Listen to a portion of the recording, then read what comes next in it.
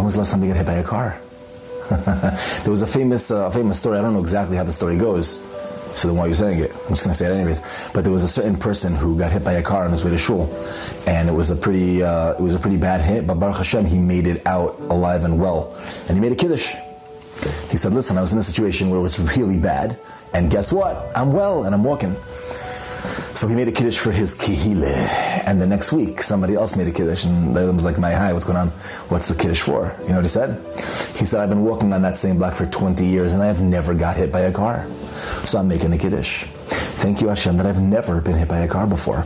Sometimes we just have to open our eyes to nature, to the natural things, and even the unnatural things, and realize how much bracha we have in our lives. And the fact that that bracha is natural doesn't change the fact that it's still a bracha. And it's still a miracle, it's still a nace. The fact that you could taste, the fact that you could speak, the fact that you can understand when people speak. That's huge.